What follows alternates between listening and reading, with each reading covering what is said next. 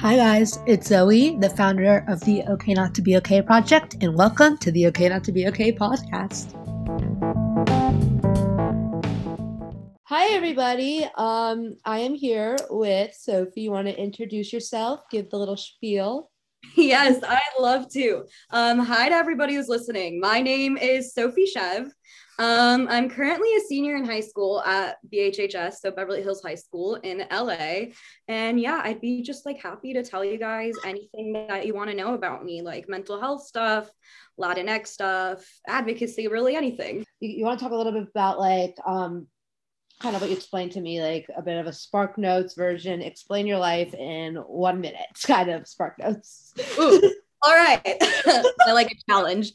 Challenge. So, pretty much, I'm 18 now. And, I grew up in the same like small Los Angeles Jewish community, but also being Latina from Argentina. So it's like kind of like this dual, like bicultural essence in a way. So that was like how I grew up. I went to Sinai Kiv Academy, which was a really small Jewish day school here in LA. It was a great community. And, the default for that is to go to Milken, which is another small Jewish high school here in LA. So that's what I did for 9th grade and half of 10th grade. But in the middle of 10th grade, I became really sick with an eating disorder and ended up leaving school and just going full time to the hospital to treatment. Fun times. I was in a lot of different treatment centers. Like I've seen the entire world of eating disorder treatment, residentials, partial hospitalization, intensive outpatient, medical hospitalization, like the whole cup of tea. But after that, it was kind of like, okay, how do I transition back to regular life? So I ended up at the school that Zoe's at called Fusion Academy. Represent. It's just like a one-on-one schooling, kind of like alternative school, I'd say. Lots of kids have similar struggles with mental health. Lots of them are professionals. It's an interesting scene. But I feel like, after that, like we kind of realized, we wanted like a public school, and I wanted to get more into like my advocacy stuff. And I started kind of advocating for better eating disorder treatment, especially for people that don't have the stereotypical, quote, anorexic thin body. Because unfortunately, today's health system is still based on the BMI, which is not accurate at all. It was actually created using a group of white women, and that's it. So it does not take into account ethnicity, like structure. I can go on forever about the science of this, but I won't. And BMI is like, what is BMI like in a nutshell for people like who don't know? Okay, so it's the body mass index, and it just like measures, your weight to height ratio. And doctors use this to determine if you're underweight, healthy, overweight, or obese. And like, no, it's completely incorrect. There are so many studies that show like this is the most inaccurate, outdated thing on earth. And sadly, eating disorder treatment systems still use this. And the entire reason that people do develop eating disorders a lot of the time is due to these societal standards that are based on the BMI. So when the medical standards match these societal standards, it's super invalidating to patients who don't fit that really tiny mold, because there are people who are even more sick than people who present very thin, that just don't fall into the BMI. Like, it's just horrible. So I started writing about that. I started writing poetry about my own experience in treatment and all that. And, got published a few times and decided like, I love this advocacy thing. A few times. Yeah. Just brush over. I got published a few times. I mean, nothing super major, just like, very, very niche, like lit mags and stuff. But, my poems did. And I was like, I want to write like full on articles. So I started doing that, switched to Beverly Hills High, which has like an independent learning center. And, now I'm just taking like Beverly classes, bunch of APs, like fun. I like my school now. But honestly, plus being published, plus I feel like, no, though, it's like, honestly, considering where I was a year ago, like, I feel like I'm just making up for lost time. Like, I was doing absolutely no school. Yeah. I'm totally making up for lost time here. It's like all the things I didn't, like, I just have the most unconventional high school story. And you know what, guys? That is okay. Like, I did 11th grade over 2 years. It's totally fine. Like, I'm at a place now where I could say like I'm happy with the education I got. It's fine. 3 different high schools, but hey, I got somewhere where I'm happy now. So And I feel like anyone who went through, like, as somebody who did go through the residential treatment type, I know like not as many. I went through one. The education I got in there was like an online school, and like I had to make up a lot for the education. And I was in high school, thank God, because like my credits would be so messed up. But apparently they messed up so many people's credits. up me. Like did they like make it like they made it like really hard for like so many people.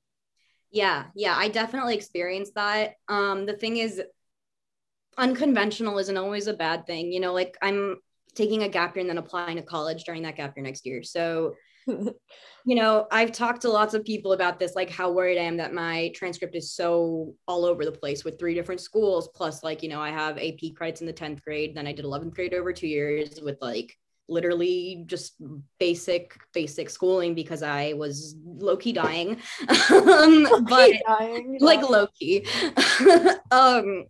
But you know, that is actually okay. It just makes you stand out. It makes you unique and it's part of your narrative. And a bunch of numbers and letters on a piece of paper can never, ever, ever define you. So it's perfectly fine. Like you find your other kinds of educational joy. Like I think I learn a lot more from my advocacy organizations than I do from, you know, school, typical conventional school, which, you know, you learn different types of skills. And this is more like real life applicable skills. So if you're one of these people who, you know, is having kind of a hard time with like regular school and typical conventional school, like find other ways to learn. Like you will grow in other ways. It's totally okay.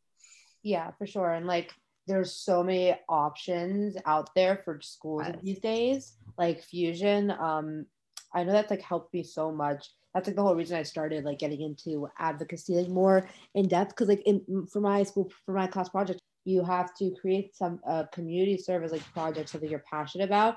And I'm like, I'm gonna make a website, and that's how this all happened. I love that. You see, like things happen by the biggest like shot in the dark. Yeah, exactly. Like I could totally relate to that. Like, you know, I just hosted the first Youth Latinx Leadership Conference a few days ago, Saturday, and that also started in the same exact way. I was talking with my friend. We're like, let's do a panel for maybe 20 people, just talking about like how it's like to be Latinx in the US in California. And then I ended up growing to like 200 something people on like NBC4 and Spectrum One and all these places started covering it. I'm like, okay, cool. That's how you replace your transcript. I mean, low key, but no. You know, nice. Yeah, like education always mattered to me, but I think education goes beyond high school, college, etc. I think it goes into life experiences. So I like that Fusion does life skills. I think that's really, I like that. More schools should do that. I kind of wish I took that now. I know, I've already I'm building my resume right now. Love that. Oh my gosh. I did it, so basically for like the first 15 minutes of class, I'm like really big on like how fonts look. I didn't like any of the Google Doc formats of the resume. So for the first 15 minutes of class, I spent redoing the format of the resume. So now I have to create a whole resume, which I could have finished in class. Oh my gosh. You know, it's really funny because I've been like doing resumes for so long. Like I made my resume like about a year ago. It's been like growing and shifting. But then during the Youth Latinx Leadership Conference, we had a resume building workshop with Georgetown. So like I got to see people like build their resumes. And then literally today, my friend was like, can you help me build my resume? So you're like the 4th person in like literally 2 days to talk to me about resumes. I think it's just like a curve. I don't know. It's like spell or something. It's funny. But yeah, in terms of font, I'm like really weird. I always like 12 point Times New Roman because that's what they need from me when I submit things to like lit mags and everything. They're always like 12 point Times New Roman. And I'm like, okay, now like Arial is like not pretty. It's too loopy for me. Yeah. Times New Roman is really nice. I'm watching a documentary right now about Helvetica. Oh my God, I wanted to watch that. I'll let you know how it is. I'm watching it for my acting class. Apparently, there's a lot of white European guys, and that's the reason he doesn't like it. I like British people. I mean, like, I just like the accent. Like, American English is such a stolen language, and it's like, kind of sad because I have a lot of like international foreign friends. Like my friends, still live in Argentina. It's like they're taught British English. Yeah. Nobody is taught American English like outside of the US. And I'm like, yeah, exactly. It's like it sounds kind of ugly, not gonna lie. When you compare it to British English, which sounds like so formal and like classy, like American English just sounds like just heavy. I don't know. They like, I don't even know. It's just gross. And it's like such a hard language probably to learn. So was English your first language or was it It was actually Spanish. I love Spanish. Like I'm consider myself like trilingual, English, Spanish, Hebrew, even though my Hebrew is, English and Spanish, I'm like a native speaker. And then Hebrew, I just say like I'm proficient for a like school setting, so to speak. Yeah, it's interesting because I was born in the US, obviously, but my mom like had moved here like only a year before I was born. So she would only speak to me in Spanish. My dad's also from Argentina, so he'd only speak to me in Spanish. And I just didn't learn English until I started school. I started preschool not knowing English. I learned it. Like when you're little, your brain is a lot more malleable in terms of like learning language skills. So like my dad moved here at 10 and then moved back. Long story, but he doesn't have a Hispanic accent at all. Like his English sounds pretty much like mine. My mom moved here at like 22, like before, like a year before having me. Her accent is like ridiculously thick. Like if you've seen Modern Family, she sounds a little bit like Gloria from Modern Family. Like it's like that. yeah, I feel like it just depends. Yeah. I speak English and then I learn sign language. I'm learning a sign language at Fusion. Ooh, ASL, that's amazing. I know the alphabet and that's about it. But I'd love to learn more. It's a good language. I really like it. Okay, we could talk a little bit more about advocacy and stuff like that. So I kind of like talk a lot about like the stigma around mental health and that kind of stuff. And I know you talk a lot about eating disorders. And as somebody who personally also struggled with an eating disorder, those fun stuff. How what is it? How would you describe the stigma around mental health, eating disorders? And then part two of the question is a two-parter. What could people do to help the stigma around mental health, eating disorders? Okay, I love this question. So part one, A and B. So the stigma around mental health, I think it's very much undervalued in today's society, because a lot of people think that physical health is more important than mental health, when in reality they're super duper intertwined. There's some theories that say that they're one body, like mental health leads to worsened mental health leads to worsened physical health and vice versa. So definitely they're super intertwined, and people don't value mental health as much as physical health. And I think this is due to like a lack of research and a lack of education and a lack of knowledge in general. Also, there's some cultural beliefs that mental health, that mental illness is equivalent to just weakness, which is absolutely ridiculous, because you would never say that someone with cancer is just weak. But all the time people say, people who struggle with anxiety disorders, oh, they're just weak. Like, no. It's horrible. And that those ideas kind of become very much perpetuated by just the lack of education that teaches us otherwise. I think that's number one. Around eating disorders in particular, there's a lot of horrible stereotypes that eating disorders are only for like skinny white girls who are already thin and who are rich, etc., and just want to look like a model and a Barbie doll, when that is very much untrue. Not all eating disorders stem originally from body image. Actually, eating disorders are 80% genetic, 20% environmental. There's a lot of research that shows that people need to have certain neurochemical prerequisites in order to develop eating disorders. And as soon as they're placed in an environment that kind of sparks an energy imbalance, which is a lack of, you're expanding more energy than you're intaking, that causes a switch to go off that leads the eating disorder to actually present itself. Most people don't know this. I'd say like I'm one of the few people who actually like has this spiel memorized because I talk about it so much. So I had an eating disorder. I had pretty bad. So you guys know how I like to keep it transparent, and that's why I wanted to tell you guys that there was a part here where I talked about a personal experience I had, but I want to take it out just to keep confidentiality of the people involved. And yeah, just so you guys know, there was a part here where I talked about a personal experience with the eating disorder I had. But yeah, keep enjoying the interview. I didn't know the thing. I didn't know that. Like, that's really interesting. Yeah. You said about the for like skinny white girls. Like, don't have like the perfect body still, and even at the time, like I didn't, and having eating disorder for sure did not help me have the perfect body. And people are like, how can you have an eating, like people like, you don't have an eating disorder, like people didn't say that, but like people are like this, like I had people like mention it, but like, you don't, how do you have the eating disorder, like you're not thin, like people will be like that. It's like you don't look like you look have an eating disorder. You look healthy. Like, yeah, those words are extremely triggering, and people just don't know this. They don't know it's triggering, and they think it's like a compliment, but it's actually indeed not. I've been on all sides of the spectrum. My body has changed a lot throughout this process, and thankfully I'm now at a very healthy place. I've more than doubled my weight, which I'm super happy about now. But it's like, even saying like, oh, your eyes look brighter can trigger someone into like a full-blown relapse. Like, yeah, it's like, I've seen it happen. Either way, whether it's someone's body changing down or up, saying that is not helpful ever. I just think, yeah, like, in my opinion, we just need to stop commenting on people's bodies, period.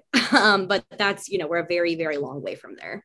Yeah, for sure. And like, I feel like me and my friends, we like, we don't compliment as much as we compliment on each other's bodies. Like if one of us is feeling really down, we're like, yeah, like you look hot, like that stuff. Yeah. But, like, we mostly focus on each other's like actual like features, like, yeah, more like that kind of stuff. We comment each other's personalities, and I feel like that's something as a society we could do. To part B of the question, I'm so good at this. Like, to break stigma, we're actually like complimenting different features, like our personalities, or you're good at this. It's like those are the actual important things to talk about of each other, notice things. Yeah, that's a super tangible and easy way to kind of help break the stigmas. Switch your compliments from what someone's body looks like to either what someone's body does. Like, oh my gosh, you're a great hugger. Or you're like literally appreciating, even for yourself, appreciating what your body does rather than what your body looks like, number one. And also complimenting on things that are not body related. Like, you're a nice person. Like, how easy is that to say? Or like, yeah, literally, like, the Camper Moth thing, like, what a beautiful neshama. Just replace body with neshama and it'll all be okay. Would you ever call someone's neshama fat? Like, no, you wouldn't. So just that should be the title. Would you ever call somebody's neshama? Me too, okay. Honestly, I don't really know that. Yeah, but you get what I'm saying. but yeah, like tangible things. Yeah. I have a sticker on my water bottle. Since all of you guys are audio, it says "nice Jewish girl," and it's a picture. Oh my god! Drew. I'm dead. I love that. I love that. Oh yes. Yeah, for all you audio listeners, love you. It says "nice Jewish girl" as a girl, and then it's a picture of like Gru from just a couple of weeks. Breaking stigma around mental health and eating disorders. Yes. So other ways, like I talked about why the stigma exists, you can literally reverse that by just educating yourself and educating others. It's pretty simple. Like what I just said about actually eating disorders are quite a bit genetic. Like keeping that fact in mind that it's never anybody's fault. When someone develops an eating disorder, it's not a choice. It's genetic and it's environmental. So educating yourself. And what thing that I tried to do with my nonprofit, Demystified, it's called, with like the ED capital, so it's like demystify eating disorders. Anyways, that's nice. That's cool. Thank you. We're still in the process of putting up the website. It should be up soon, but pretty much part of what we're trying to do with that is implement curriculums into schools that teach about eating disorders. Because like in health class, you'll often learn about, sexual health, and maybe a teeny bit about mental health, lots about physical health. We need to learn more about mental health in health classes, but specifically about eating disorders and the warning signs. And if you see the warning signs in yourself or in someone else, how to react. because kids are never taught this, and then they just have no clue what to do. Like I, started to develop mine at a young age, like 11. I started struggling with disordered eating. And, thankfully my parents caught it. I ended up relapsing, whatever. But yeah, I just didn't know how to react. I didn't know how to help myself. And I had no idea that for me, gymnastics, I was a really competitive rhythmic gymnast. Like I didn't know that was associated with eating disorders. And that is like very much common knowledge for me now. So yeah, for sure. And it's like just education is the most important part of like anything from any type of angle, and like mental health as well. I feel like that is very important. Again, sorry, my sister just came into the room. That's why I was like waving up. But no, I agree. And like I know I never learned about eating disorders in school. So like I was like, oh, I learned about this like through I did DB. I have not done that. 10 or 12 even. But like I was in a group with like 17-year-olds and 16-year-olds, but like I was like little. And like in my treatment center, there was like all older kids. So I was kind of like little, but like it was like I was learning about so much stuff like that I never knew about. So I was exposed to like everything like at such a young age. It's also where I don't smoke or like do anything like that because like I would be killing my sleep. Literally, but no, I was peer pressured into doing it like at this DBT thing. Oh my God. Wait, so like you're at treatment for your own mental health, and then you're damn it. Okay. Well, this wasn't a residential. This was kind of like you go for like an hour a week. So here, I forgot why it's so choppy, but like there's a weird break here. I forgot why, but yeah. Enjoy the story. I like feel like the developing the eating disorder at 11 like because of uneducation, because like I think that's around the age where I started it, because like I was never like the perfect weight in my life, and like that's like also genetic, like that kind of runs in my family, and perfect eating is definitely not something that runs in my family. Very carb heavy, very like love that, and like kind of like it was just like an interesting time when it all started because it was just like expected almost, and like now it makes sense. Like when it's the genetics are put in the right environment, so that like, clicks. Exactly. Yeah, it's a very like practical thought. I didn't know that it was genetic for me either, but like fast forward to like when I was recovering, I found out my grandma struggled from an eating disorder. And I found out like, it's very common, and there's not such a fine line between disordered eating and eating disorders, but nowadays society is full of disordered eating, and sadly diet culture, which is needs to be burned, but that's okay. burned diet culture, burned and stomped on for and fasting, all that fun stuff. Disgusting. And especially like growing up an athlete, like I did, my coaches would say horrible things about eating and about my weight and etc. And it's just what did you do growing up? I was a gymnast. So okay. Yeah, it makes a lot of sense. Do you have a Russian coach by any chance? I did. Lord. So I did rhythmic gymnastics, which even worse. Most people don't know what that is in the US, but it's like a very Soviet heavy sport. Like most people who do it are in former Soviet countries, but it's basically you're doing the same amount of strength as an artistic gymnast, but you need to look like a ballerina. So it's literally like quite impossible. And I just don't have the genetic, like I don't have long legs and I'm super short. I actually stunted my growth thanks to that sport, but yeah, you're supposed to be tall and thin, and like I'm neither. Which was like, great. And yeah, I tried to change my body for the sport, and then it totally went out of my control. But I just remember like 11 years old, just looking at, diet tips on Instagram. I got on Instagram at 10 years old, which is don't recommend ever. It was like 2000, this was 2000, like to 12 when Instagram like was like a year old, and my like people in my grade pressured me into getting it. I was like, yeah, sure. And you find all these diet accounts that are like, do this workout and you'll get abs in 2 minutes. And then when I didn't, I was like, oh my gosh, I must be like, my body must be wrong. My body must be like cursed. And no, it's not your body that's cursed. It's not your body that's wrong. It's diet culture that's wrong. And it's diet culture that's cursed. And in order to like reverse that narrative, it took me so long, like, it took me, I would say like I became fully recovered like 16, 17. So it took me forever. Yeah. And like you were talking about like rhythm gymnastics and sports. I have friends who do those sports, and I've heard the Russian coaches. Look, they're bad. My coach would, I went to two different gyms. The first gym, my parents took me out because my coach would literally abuse me. Like she would sit on me. But the thing, I would beg her to sit on me because it would be like, if she sits on you, that means that you're worthy of her attention and her help. And like when there were multiple times that I got kicked out of class for not pointing my toe. Like all these things would happen all the time. You know, I'd always be crying. She'd call me stupid. My favorite thing that she did. My favorite thing. She would literally imitate me in air quotes by like turning in her feet, like puffing out her stomach, making a double chin, and she would start mooing and be like, "Look, I'm Sophie." Yeah. Bro, yeah. That's just fudge.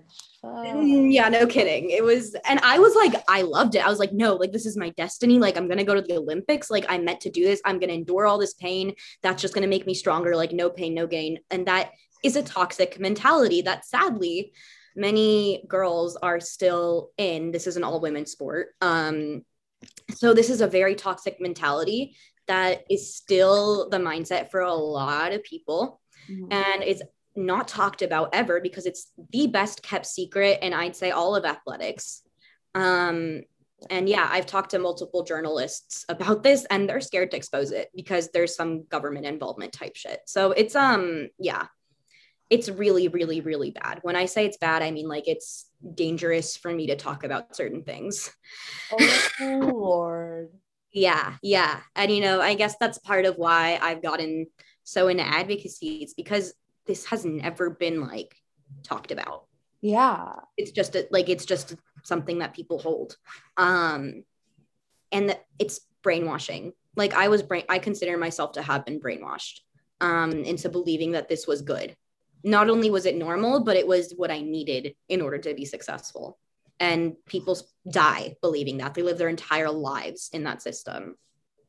Low key, it's like a cult. I'm like, so I never like got into it. I did gymnastics. So, like I did like Hollywood gym. I never did like the abuse coach type. Yeah. Easy shit. Like, yeah, I've had like the coach would be like, oh yeah, like you're not like I never had the hard stuff. Like the worst I've had was at my old school, I was like on the dance team and like I got like all the praise from the teacher and I got made fun of by the other kids. And that's what I got.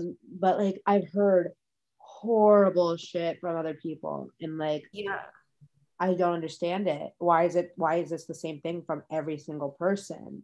Yeah, it's a pattern. And unfortunately, you know, I'm assuming you did artistic gymnastics, and that's another evil because that's very US dominated. The thing is, a lot of stuff in, you know, the past few years has come out about sexual abuse with young women and young men, which is very horrible.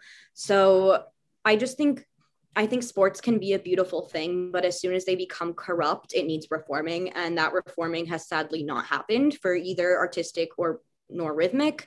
You know, artistic, it's now in the news. It's now people are speaking out about it, which gives me a lot of hope to see people like Shawn Johnson, you know, like Simone Biles, like actually talking about their experiences. It's a hard thing to do. And I really commend these women for speaking out about something. But, you know, there's stories about how they were scared to while they were, you know, Simone Biles still competes. But like, for example, like McKayla Maroney, like Shawn Johnson, they wouldn't have spoken out of this while they were training because that would sacrifice their spot on like the Olympic team that they've been working for their entire life. Yeah. And sadly, you know, they couldn't speak out about the abuse they were enduring until after, because, you know, it's like either you throw away what you've been working for your whole life or you like speak out. It's like, you know, kind of a no-brainer. Of course, you're going to keep working for what you've been working for. So it's really manipulative in that way. And it's horrible. And no wonder so many people develop mental health conditions and eating disorders who are in that situation. Yeah.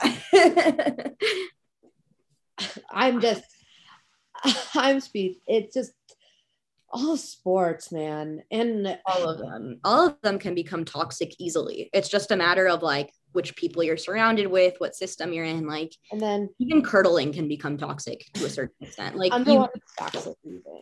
Literally. No, and then there's a problem with, like, I'm going for outbound male mental health, but we don't know the men's side. Yes, we do not know the men's side because there's a lot more silence. You know, stats say that eating disorders are 70% women, 30% men, but I am a believer that it's 50-50 and just men aren't speaking out. And I don't think I feel like there should be like, I don't know if there is. I feel like it's not like, I feel like it's more disordered eating, but like men try to like, it's so weird. Women try to get, I was talking about this with my guy friends. Women try to get skinnier and men try to like gain more weight. Yeah. It's, you know, it's complicated. Yeah.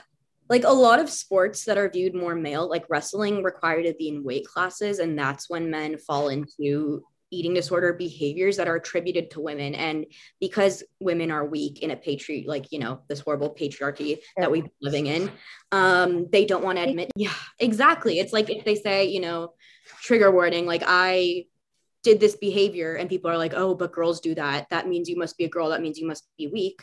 Yeah. Of course, they're not going to speak up about it, which that's another thing we have to destigmatize is the gender dichotomy and, you know, gender norms. Like, exactly. Yeah, like 100%. I think it's all very intertwined. Like once we accept that, you know, gender is not binary and gender is not like, there's not like, you know, girls do this, guys do this. Like it's where it's not two sides. Like if girls do it, then guys can't do it. Like, no, once we accept that men can have the same behavior as women, women can have the same behaviors as men, then that's a step towards like normalizing and destigmatizing mental health and having more male people speak out about their own struggles with mental illness, especially eating disorders. Oh, well, yeah, it's like very, about like male eating disorders. Cause I know a bunch of men are like, oh, I need to be heavier. I need to do this. And I'm like, like you don't. And yeah. It's like they're way more open about where they their weight. I learned that too. Yeah, it's interesting. You know, it's kind of, I feel like for women, numbers are a little bit more stigmatized. Yeah, way more. Like we're like, oh, you can't ask a woman your weight, but for a man, it's like, oh yeah, I weigh 195. Yeah, or whatever. Exactly. It's like for a woman, if you weigh 195, you're like, oh, you can't be 195. And if a man, you're 195, it's like, oh yes, you're good. It's like, wait, why can't it work? Yeah, I think it's a really like it's a weird stigma and it's like very much a double standard. And we're talking like we're talking about like biologically female. We're not talking about like gender. Yeah. Biological. I mean, like people who present, exactly. People who present male, people who present female. But I mean, that's another thing. Eating disorders and mental health in the LGBTQ plus community is like a very rampant epidemic due to the fact that, you know, with gender dysphoria comes body dysmorphia. And that gets really tricky. I've seen in treatment like so many, you know, LGBTQ plus non-binary like trans people. And a lot of the issues is that it intertwines, like the way that they perceive themselves is they're not happy with their body because it presents in a way that they don't feel on the inside. And when I would try to describe my eating disorder to people, that's how I would describe it. I'd be like, I feel like I'm skinny, like I'm doing everything I can to be skinny and somehow I'm not. Mm-hmm. You know, once I let go of that and said like, what the heck, like screw that, like I do not care what I look like, you know, like fat is not a negative thing. That's just something that society decided because we're fat phobic, sadly. But yeah, I think that's a big issue. I'd say like majority of people I've met in treatment did identify as LGBTQ plus or were very closeted, and that led them to cope with that through behaviors, which can get very tough. I feel like that was my experience in treatment too. A lot of the people and a lot of people also, no matter what they were in the for, also struggle with some sort of eating disorder, disordered eating. And it's like, if they're struggling with mental health, I go on a lot of tangents, if you can't tell. I'm like going off in 5 places, but like my brain just works like this. But no, it's like all connects. Yeah, it absolutely does connect. You know, like I consider myself to identify with many minorities. Like I'm demisexual, so I am part of like the plus. And yeah, I'm also, you know, a woman and I'm Latina and I'm Jewish. It's like all these things that like combine. It's a struggle. Yeah, exactly. Like, I guess like it kind of like I'm a Jewish woman, bisexual. Like it's everything. Like there's a no mental health advocate. I'm allowed. Exactly. And like I never really like thought, like I never go by my day thinking like, oh, I'm a minority, like that makes me different. Like no, I'm but white. society sees me that way. So I guess it makes sense that I cope by like ignoring my entire identity and focusing my entire identity into one thing, which was control what I'm eating. Because that was a way for me to avoid.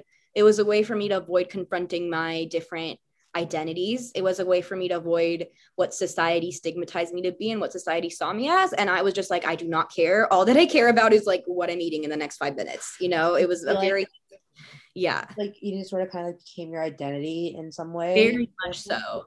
Very much so. And actually, interestingly, as soon as I decided my identity is no longer someone with an eating disorder, but my identity is someone who is in recovery from an eating disorder and then eventually recovered from an eating disorder and someone who advocates for better eating disorder treatment, that was really what I believe led me to recover. Like I always say that my identity saved my life because I was very much, at points on the brink of death. Like this isn't something I always talk about, but like I wasn't very physically healthy either. And I think what pulled me out of I had this sick, twisted pride for that. I was like, look what I did. Like I can accomplish this tangible thing. But once I realized like I can accomplish tangible things related to other identities, such as my identity as an advocate, as a leader, as a Latina, as a Jewish person, etc. Once I started like feeling rewards for those parts of my identity and becoming very involved in my community, I slowly let go of the identity that was tied with the eating disorder and eventually let go of the eating disorder altogether. And, here I am recovered and doing everything in my power to avoid relapsing. And I mean, the thing with eating disorder recovery is you're always going to have to be like wary. Anything can trigger, but I'm at a point where like I am very much healthy, both physically and mentally. And it's just a matter of keeping awareness. I let kind of my depression and my anxiety and the suicidal tendencies become my become my identity, and kind of what pulled me out was leadership. Yes, absolutely. I can relate to that a lot. Yeah. It's like the way that I looked at it, it's like I went from being like, oh, the anorexic girl to being like the leader girl. And I was like, fine with that. Having people rely on you is something I need in my life. Yes, absolutely. And, one thing with leadership is you cannot help others until you're at a stable place yourself and you're able to help yourself. So that was also a motivator, at least for me. Exactly. I have to get to a good place. So I could help others get to a good place too. Yeah. Well, I want to say thank you so much. Where can everyone find you? All right. Yeah, you guys can find me. So my organization's Instagram is Latinx_leadership.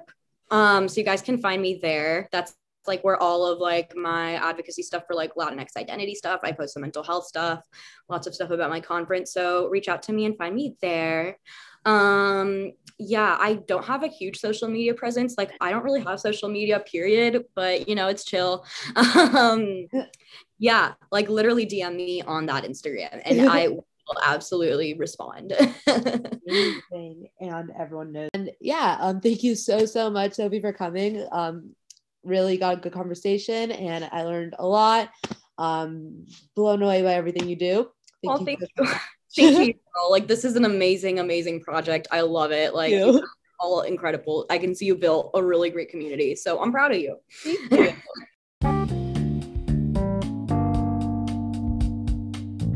I hope you guys enjoyed that as much as I enjoyed recording that. It was also my first time editing a podcast, so I hope you guys like the editing. I'm sorry if it was a little choppy and on my little editor's note.